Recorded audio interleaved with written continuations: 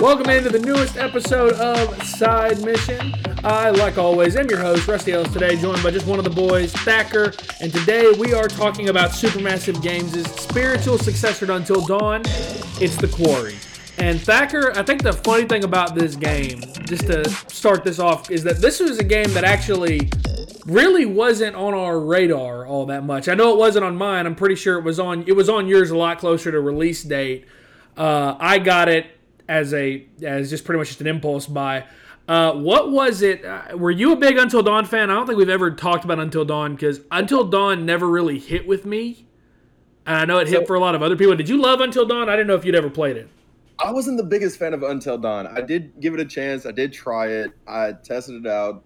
I probably got through the first hour to 2 hours of it and realized at that time I was not big into the whole horror-esque game style. Yeah.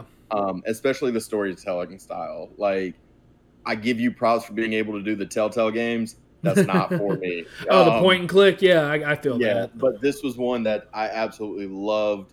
For a spiritual successor, it definitely did justice. Yeah, I agree. I think that I like that little pun there, Justice, because Justice Smith is one of the lead roles in the game. That's funny that you said that. Until Dawn for me, I know that it hit with a lot of people. Obviously, it was a big success for Sony and for PlayStation, so much so that they included it in the PlayStation Plus collection for the PS5. Until Dawn for me, I don't think it was the story that didn't work. I thought the story was okay. It wasn't even the gameplay because, as you just mentioned, I love the Telltale games, so I don't mind point and clicks. I love games where I can influence the story. I love a game with different outcomes. I think that for me, the big problem I had with Until Dawn was the believability of it all. And I know there are going to be people that have played the Quarry that are going to roll their fucking eyes when they hear me say the word believability. It'll make sense. Just let me get through this. Didn't really buy the whole Wendigo curse thing. Didn't really buy that the story. Spoilers if you haven't seen or haven't played Until Dawn, about to spoil the shit out of it. The whole basis of the story is that if somebody on this mountain turned to cannibalism, they became a Wendigo. They became this monster. And that to me wasn't like, to me it was one of those where it's like, okay, this is like C-tier horror movie, like D-list actors. And to be fair to Until Dawn's acting, there are two pretty big names in acting. Hayden Panettiere plays the main role, Sam, and Rami Malek, who many people know obviously portrayed Freddie Mercury in Bohemian Rhapsody. They both, Hayden didn't really get her start there. That was one of the first major things I saw Rami Malek in because I never watched Mr. Robot. I thought the rest of the cast was absolutely abysmal though. So for me, it was the believability of it all, and the rest of the cast didn't find any of their performances all that great. Didn't really like them all that much. I think the Quarry succeeds with flying colors in just about all of those things, though. In terms of storytelling, I think this story is way more compelling than Until Dawn. In terms of gameplay, even, I think the gameplay, while a lot of it hasn't changed, and a lot of the don't move sections from Until Dawn have turned into don't breathe sections in the Quarry, and those can get kind of irritating late in the game, I think those are way more tense than the don't move, because you're talking about one twitch of your thumb on the X button, or whatever the hell the button is on Xbox. I haven't played my Xbox in months. You're talking about one twitch of your thumb and you might get a character killed just because you you released enough pressure on the X button and you breathed on accident. From that to the performances of the cast themselves, I feel like 80% of the cast is really, really solid here, whereas Until Dawn, it was about really like 25 to 30% of the cast was great. It's not all perfect. The Quarry has its issues. But I think that the first place, again, to start, Thacker, is in the story, because I think, looking at the past few years, and this may be a bold statement, I think this is one of the more well-written stories that we've seen in the last 2-3 years of gaming. I think the story of this game really, really hits and makes you want to replay it and see other outcomes and see different things happen, see different choices happen. What did you think of the story, Thacker? I love the story. It definitely brought a lot into it. Mm-hmm. And real quick, just to hit you with something, with Until Dawn, the thing with that, the Wendigo actually, I mean, the whole myth behind it of if you fall to cannibalism, you become a Wendigo. I mean, that's actually within the whole mythology of it. But again, I agree with you. It didn't play off very well. But Yeah. with the Quarry, this one actually brought the story really well together. The twist with it, the absolute love of characters, and actually being able to not only just have the main story, but to actually have a little side story with it, talking about the portions at the end of each chapters with Eliza. Yeah. Like, that was brilliant because it kind of gave you more depth into it and gave you more backstory into this than I feel Until Dawn did. I agree. I think it also, I look at this story, and I think that one funny thing that is true between Until Dawn and The Quarry, and I'm able to laugh at this because even though it does, I think when we played it, we were all kind of just still like, this is one of the stupidest reasons that all this shit could be happening to any group of people. In Until Dawn, the main conflict occurs because this group of teenagers decides to go back to a lodge where a year previously, two of their friends died, and they're supposedly getting closure. This one happens. I mean, can we say this House one, in the Woods kind of story stuff? like this one happens because a dude gets in his feelings and doesn't want a summer fling with a girl to end, and it ends up depending on how you play it, it could end up in the demise of like 10 to 13, 14 people, all because he doesn't want this to end. Now, to be fair, that part of it I feel is believable. I feel like these characters, in terms of portraying high school students, I feel like these characters were more spot on with high school students than Until Dawn. Until Dawn, I always felt like they were much older than what they were. True, and maybe that's just the way the actors look. I mean, obviously, I can't remember. I think his name was Brett Dalton, the one that he played Mike in Until Dawn. I think he's like 32. And he was like 27, 28, 26 at the time of recording for Until Dawn, at the time of production. And obviously they used their likenesses. He doesn't look like a high school senior. He looks like he's my age and I'm 26. So yeah. I think that these characters, while they definitely do look mature, they felt more like high school students. And as somebody who I spend obviously a lot of time around high school athletics, that's my main job as a high school sports reporter. This felt more accurate to high schoolers nowadays. It felt a lot more accurate, and I think that is what made this story work, is that I didn't feel like I was controlling a bunch of adults that were supposed to be high schoolers. It's that Tobey Maguire's Peter Parker problem, where he looks a lot older than a high schooler, but he's playing a high schooler. I feel like that's what worked. There are pitfalls to that. The number one... You had a question? What's up? So, when pretty much deciding the rest of this story, not knowing the part until I tell you, but I want to know which decision you went with. Okay. Because it makes me curious of how your story went towards mine. Okay. So when you're playing as Jacob right at the start of Chapter 2, and you get the choice of either taking out the control arm or the rotor arm, messing with the fuel line, the rotary arm, thank you, or the fuel line, which one did you pick? So I went with the rotor arm because my first playthrough, I saw with the tarot cards, and we'll get to those in a second. With the tarot card, when I went and saw Eliza for the very first time, the future she showed me was the car on fire. So my whole thing was, okay, I don't know if I want to do anything messing with the fuel because I feel like that is what could cause this car to blow up and cause the death of a character. So that is why I went with the rotor arm. I know that obviously I don't think you've asked for any help from Eliza, so like in your entire playthrough, did you? Or am I wrong? I didn't ask for help at all throughout all of it. In fact, I didn't start collecting the tarot cards until about Chapter 3. Yeah. But the reason I asked you that is I actually did the gas line. What ends up happening there? I'm curious. So with it, of course, the main father figure in this was Chris Hackett. Chris Hackett, yeah. Was Chris Hackett. And so he goes to put like try to like find a way to put the fire out. And so Jacob, who you at this time you were not controlling, Jacob grabs a bottle of water, and as you mentioned before, Justin Smith's character Ryan has the option to either let him or stop Jacob from delivering the bottle of water. I, of course, being the chaotic person I am, was like, no, we're going to let this thing burn to the ground. And ultimately it ended up I think they put a blanket or a jacket over the fire to try to kill it. And honestly, I'm glad I did it that way instead of the rotary arm. Yeah, I think that there's pros and cons. I think that's the real thing I like of this game is that there is a weight to every serious choice you have to make.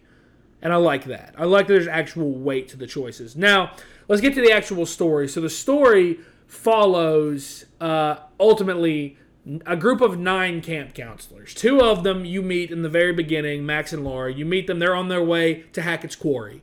They're going there. They're getting there a day early because they want to get there early to scope out the place. It makes it sound like they've traveled a lot further than the other characters have to get here. They don't really know where they're going. Well, they end up almost hitting something. They're not sure what, and they end up going off-road. A cop comes along by the name of Travis. You don't learn his name until much, much later.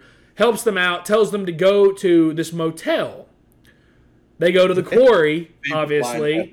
Yeah, it leads to the line of the game, one of the best lines in the game, and that's kind of where we get into the game's first pitfall is the dialogue for certain characters for parts of what happens. But they end up going to the quarry. It's closed. It's locked. They can't get in. Laura keeps telling Max, "Well, Mr. H knew that we were coming. Why is it locked?" Max ends up getting attacked, long story short, in a storm cellar by a creature that we have no idea at this point what it is. And Laura is then injected with the syringe and is put unconscious, and it pans up and you find out that it's Travis. And that's when he utters the line, "Does this look like the goddamn motel?" Like, it's one of those where it's like, I can't believe that was the take they got, and they said, yeah, that works. It's what? Okay, the exact line I just remember. It was, he said, "Does this look like the goddamn Harbinger motel to you?" It's just a weird delivery. It really, really is weird. So then you get your title screen from there, and then you meet the other 7 counselors, and you've heard us talk about Jacob and Ryan. Ryan's played by Justice Smith, who most notably, as far as I know he's in Detective Pikachu. He's in a movie on Netflix that was based off a book that a lot of people I know apparently really liked. I can't remember what the name of the book was all of a sudden, though. You meet, obviously, those 2. Brenda Song is in it as Caitlin, and she is probably my favorite character in the entire game. I thought Brenda Song did a fantastic job. London Tipton from Zack and Cody thought she was fantastic in this. You meet Zack Tinker is Jacob. Yeah, I got you. And then you meet Dylan and Nick. So, okay, I have a question. Where did you think Nick was from? Was he British or was he Australian? Nick, I couldn't tell half the time. I felt like he was a mix of both. I don't know if the name recognizes anything to you. Evan Evagora. Does it say where he's from? It does not. If it doesn't say where he's from, I'm interested in wondering if he's from the UK or if he's from Australia, and I wonder if that kind of gives us a little bit of insight. And then you got Dylan, obviously, Dylan's kind of like the goof of the group. He's the guy that's like, the government's watching us. But he has my other favorite line in the game, where he and Ryan are investigating something, and he says, "What if this isn't real? What if we're in a movie?" And Ryan looks at him and goes, "Really?" And he goes, "Yeah. Maybe that's what they want you to think, man." Like the classic conspiracy theorist. I loved that. You said what? That was your favorite line? I loved it because it was so, I don't want to say it was immersion breaking, but it was a perfect line coming from Dylan's character. Because he very much had that energy the entire time. Like, spoiler alert, like you get to a point in the game where you're faced with a choice. He gets bitten by one of these, we'll get to what they are in a minute. He gets bitten by one of them, and you have the choice to either shoot at the creature, I'm pretty sure, or cut his hand off with a chainsaw. You cut his hand off. He reacts very calmly. It was you can shoot his hand off or cut it with the chainsaw. Oh, you can shoot his hand off. Okay, that's interesting. But he reacts really calmly to you cutting his hand off. And I'm like, from any other character, that might be weird. But from Dylan, it just almost feels normal. That almost just feels accurate to the character. And then the last two... Oh, you go ahead. Sorry. My favorite line of his is, call 911. Call 911. Brian just looks at him. Who says it like that? But then you meet the last two characters. You meet Emma and Abigail. And I think that for as far as the counselors and I feel like they nailed that high school vibe because they all certainly act like high schoolers. You start you start playing Spin the Bottle at one point, or Truth or Dare. That's what it was. Spin the Bottle. My ass. Truth or Dare. You play Truth or Dare at one point, and they all act like high schoolers. So it's one of those things where I feel like they nailed that part of this. So long story short, Jacob and Emma have had this summer fling going on. Jacob doesn't want it to end, or at the very least he wants one more night. So before they can all get in the van, he has the choice to either mess with the fuel line or take the rotor arm, and whatever you do, damages the car just enough to where they have to stay overnight. Chris Hackett, obviously the camp leader at this point, starts panicking. We're not really sure why. He tells Ryan, listen, you need to get everybody inside, lock up, do not open the door for any reason tonight. I will be here first thing in the morning. And again, up to this point, you have no idea why. And it's crazy looking back on that and knowing where the story went from there to finding out that the main, and again, this is a massive spoiler alert for the Quarry. If you have not played this game and you want to, this is time to log off. This is your time to log off. We will be here talking about this after you play the game so that you can hear more of our thoughts. Finding out, though, that the Hacketts are a part of this curse to where I'm trying to remember all of them. I know it's Caleb and Kaylee, Chris's son and daughter. Chris himself, they are all werewolves. To where every full moon, they turn into these werewolves, and they can't think for themselves. They can't control their actions. Am I missing anybody else? Caleb? Their dad. Is he infected? Yeah. So later chapters, if you notice, there's actually a scene. It's a short little scene where he's looking for, spoilers, Laura's still alive, where he's looking for Laura, and you see it in his eyes that they turn yellow. Yeah. And okay, I didn't notice that. It's a very brief thing because his eyes are brown throughout the entire part of it, but there's a quick little 3 seconds you can look and his eyes turn yellow to symbolize him being one of the werewolves. By the way, Evan Evagora is from New Zealand. Okay, you know what? That makes sense too. I don't know why I left New Zealand out because their accents are very similar to Australians and British people as well. But he was raised in Australia. Okay, that's interesting. In case you don't know, he played one of the characters in the Star Trek Picard movie. Okay, I have never seen that, so I would have no clue. No, it was a Paramount Plus show for Star Trek Picard with oh my God, I just forgot his name. Professor X. Oh, with oh my God, we look like terrible nerds right now. Patrick Stewart. Yes. We look like terrible nerds right now. Patrick Stewart. Yeah, I've never watched anything Star Trek, so I wouldn't have known that. I thought Nick was one of the better performances in the game, to be honest. I think that most of the counselors pretty well acted for the most part. I think that when you look at this story, the long branching path, the long road it goes down, finding out that Laura and Max are still alive, and hearing everything that happened to them. Yeah, seeing the backstory. At some point, you meet up with Laura later in the game, and she tells you the backstory of everything they've been through for the past 2 months. This game's story really hits really well. It does really good. And I know that a lot of reviews, it's reviewed really well. It's reviewed, between a 7 and roughly an 8.5, 8.6. It's reviewing right around where I thought it would. But I think that the story, one thing I disagree with a lot of the reviews on, I think the story works multiple times through.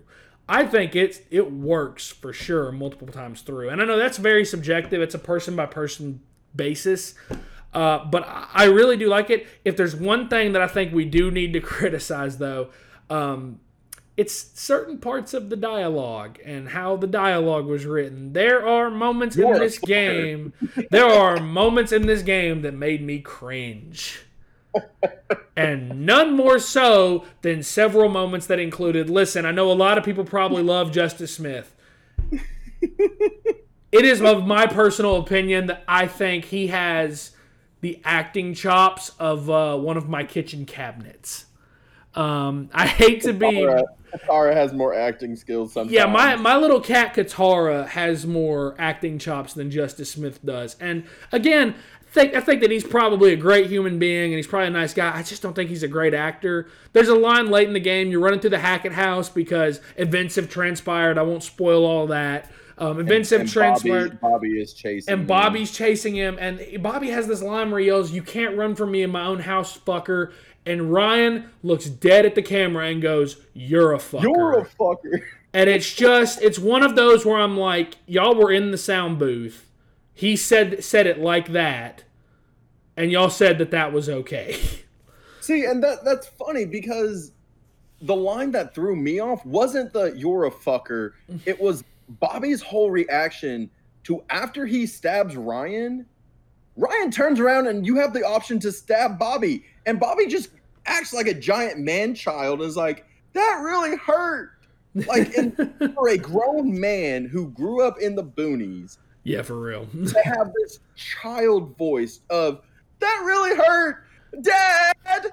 Yeah, like, it's kind of, there's moments like that are fun. It's like, I think the unintentional humor so often in media, whether it's movies, whether it's games, that unintentional humor doesn't work hardly ever.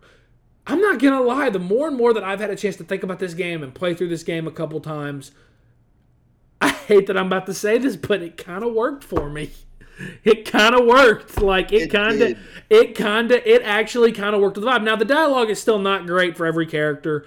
Dylan has a couple other lines besides the one that I just said. He has a couple other lines that are weird. Jacob, I feel like Jacob, of all the characters here not named Ryan, if I had to rank him, he's probably like barely ahead of Ryan because a lot of his dialogue, it just kind of feels like a salty high school boy, which to be fair, it's what he is. To be fair, it's what he is. A salty high school boy who's been dumped and isn't taking it well. That's literally what it comes off as. And I know that's like part of the story. Jacobs, yeah. It's part of the story, I get that, but at some point, as I've said in other games, when we did Horizon Forbidden West, I criticized Aloy's character development because she constantly had this mindset of, I have to do this alone, I can't do this with help, and there was never any growth from that. There was never really all that much growth from Jacob, in all that honesty. Like, at some point, you would think, okay, dude, listen, your life is on the line, worrying about this girl, the least of your issues right now. So it's just, for me, that his character didn't work all that well. I thought the Hacketts were all, for the most part, I thought they were all pretty good at what they needed to do. I think the only one I didn't like was Constance. Yeah, well, to be fair, we spend like the least amount of time with her, to be fair. We spend like no time with Constance, and and the grandkids. Yeah, the grandkids, like, we only ever see Caleb. The only time you ever see Caleb in human form is if he survives to the end of the game, and he obviously transforms back into a human from a werewolf. You never see him as a human outside of that. And then, obviously, Kaylee Hackett, her death, I think, is one of the only... Like, it is one of the only deaths that you cannot prevent in the game. Her death always happens. Just because it's part of the story. But I think that the story of this game really works. Now, the gameplay, on the other hand, I do understand a lot of the criticism that the gameplay kind of gets stale. I do kind of understand that. Now, does it work for me as someone who enjoys point and clicks? Yeah, it works for me. This is not the most exciting game to play. This is a hell of a game to watch somebody else play. Which is exactly what Until Dawn was. Until Dawn was the same way. It was a great game to watch someone else play. Wasn't necessarily a fun game to play yourself. I think that Supermassive Games they do need to maybe look into reworking the formula a little bit in terms of gameplay. Maybe just adding a little bit more. I will say one thing they did evolve was the shooting mechanics in the game. The few times you are able to fire a gun, and Until Dawn, you had to aim the cursor at a very specific spot on the screen, and if you didn't do that with pinpoint accuracy in a matter of seconds, your character was dead. This game, it's more, okay, we don't need to make you do that. We're going to give you a flashlight on this shotgun, and obviously the bullet is going to go where the flashlight's pointing. We don't need to make you hit a certain target. You just need to shoot relatively close to where that flashlight is aiming. So I do think that worked for me. I think as a whole, I look at this game, and this is a game I wasn't like crazy excited for.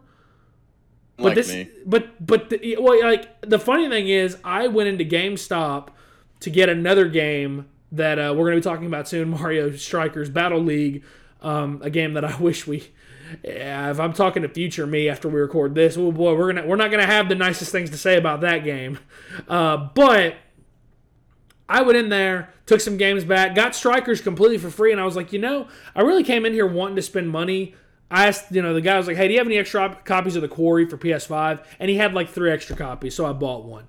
And to be honest, it came off as a game that I was like, maybe I'll take this game back and put it towards another game when I'm done. And honestly, I really like this game. Really, really like this game. I could very well see this game making my top 10 at the end of the year. And I think that if you're a fan of horror, I think this is a game you should definitely try. And the other thing we haven't really talked about, Thacker, the game runs really, really well. Most definitely. It runs really, really well. I mean, we talk about performance a lot, and this might not be the game to talk about performance really all that much. But this, like the facial images, the facial captures, it looks good. These characters is perfect. Too. The lighting does a good job of setting the mood for sure. I will tell you one thing that stuck out about this game visually. I was about 6 chapters into this game, my first playthrough, and I said, I think Dacker, you know what I'm about to say. I was like, it's funny because 6 chapters in, I was like, this game has been really tame for an M-rated game. Oh, Lord. It was really tame for an M-rated game. And then I did my, my run where I killed every character off to get the trophy. And holy shit, does this game get brutal. This game gets really, really violent really, really quickly. And it's crazy because it doesn't really have that vibe early on in the game. Up until about chapter, I'd say 7, it doesn't really have that vibe of being super violent. Even the few deaths that are possible before then, even the few deaths that are possible before chapter 7, they're not like the craziest, goriest deaths that I've seen in video games. Like, they're relatively tame, all things considered. You get to like chapter 7. Chapter 7, there's a moment. It's one of the best moments of the game that I'm not going to spoil for anybody, where somebody loses an appendage, but it's from that point on, the game gets incredibly violent. The deaths get brutal and gory. And I remember that being something in Until Dawn that stuck out to me was just, when your characters died, boy, you felt it because they were put through hell on their deaths. Thacker, let me ask you, what was, and we'll put another spoiler alert, what was the death that stuck out the most to you? Oh, Lord. So, my first playthrough, I left 2 counselors alive. Because I messed up part of the story, so I couldn't kill everyone. But I left 2 alive. But out of the other ones that I had killed, I think it's probably a tie between 2 of them. Okay. Because just the pure art and graphical look of it was just brutal. And I'll probably start with my second least favorite versus my favorite. Your second least favorite or second most favorite? My second most favorite versus my first favorite. My second one is hands down Constance. Oh boy. Oh Lord. That was the first one for me where I was like, holy cow, this just got violent. I saw that after it happened, paused the screen to where it was just that.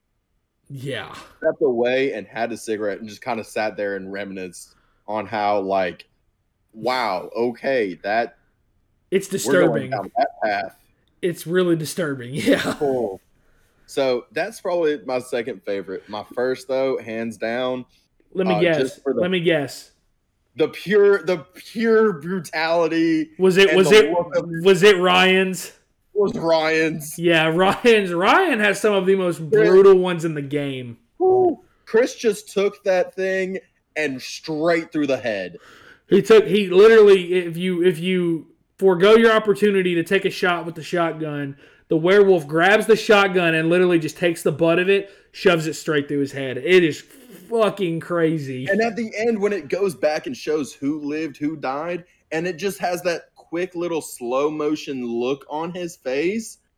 Oh my Lord. To be honest, I did not eat dinner that night. Yeah, you almost don't want to look at it. It was pretty gory. You almost feel bad and want to let him live after if Yeah. you've made it this far without worrying about spoilers and you want to play this game, you almost kind of want Ryan to live just so you don't have to see it. But I know your curiosity, you're gonna go do it. You're gonna let him die. Well, the crazy thing is that his other death he has 3 different deaths in that one scene that can occur. He has 3 different deaths. So there's that one, and then the other 2 occur if you shoot Chris. Those are the other 2 occur if you do. But they depend on one thing. They depend on a couple things actually. So we're about to get into a little bit of story here. Again, this is your time to get away if you don't want to hear any spoilers. So the first thing is obviously you mentioned Bobby stabs Ryan with the knife.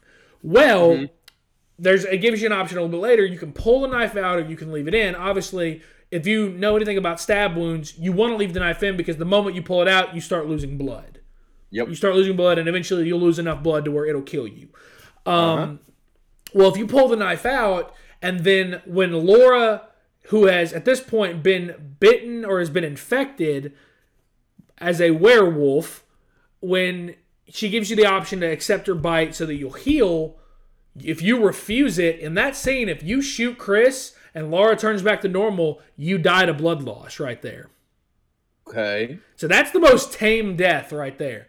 The other one is from a completely different set of choices. This is provided you accepted her bite, accepted the infection, and you didn't pull the knife. In addition, in the jail cell as Laura in Chapter 7, if you shoot Travis once but don't shoot him twice, Travis will then kill Laura after that.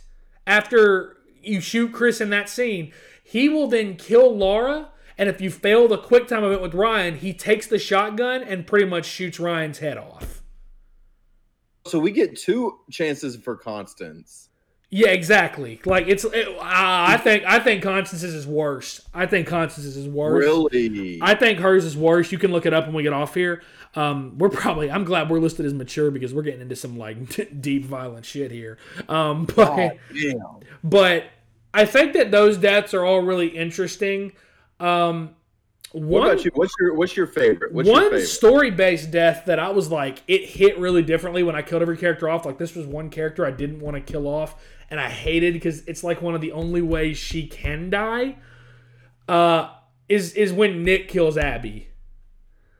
That one, because it is just... I totally forget about that. Story-wise, it is so brutal. Because obviously it's a little heart-wrenching, too. These two are obviously into each other. They finally start to hook up during this night, and then Nick gets bitten and infected, and he ends up turning, and again, if you fail the QTE, he ends up killing Abby, which is a trophy, unfortunately, on PlayStation. So if you want to platinum it, you kind of have to let it happen.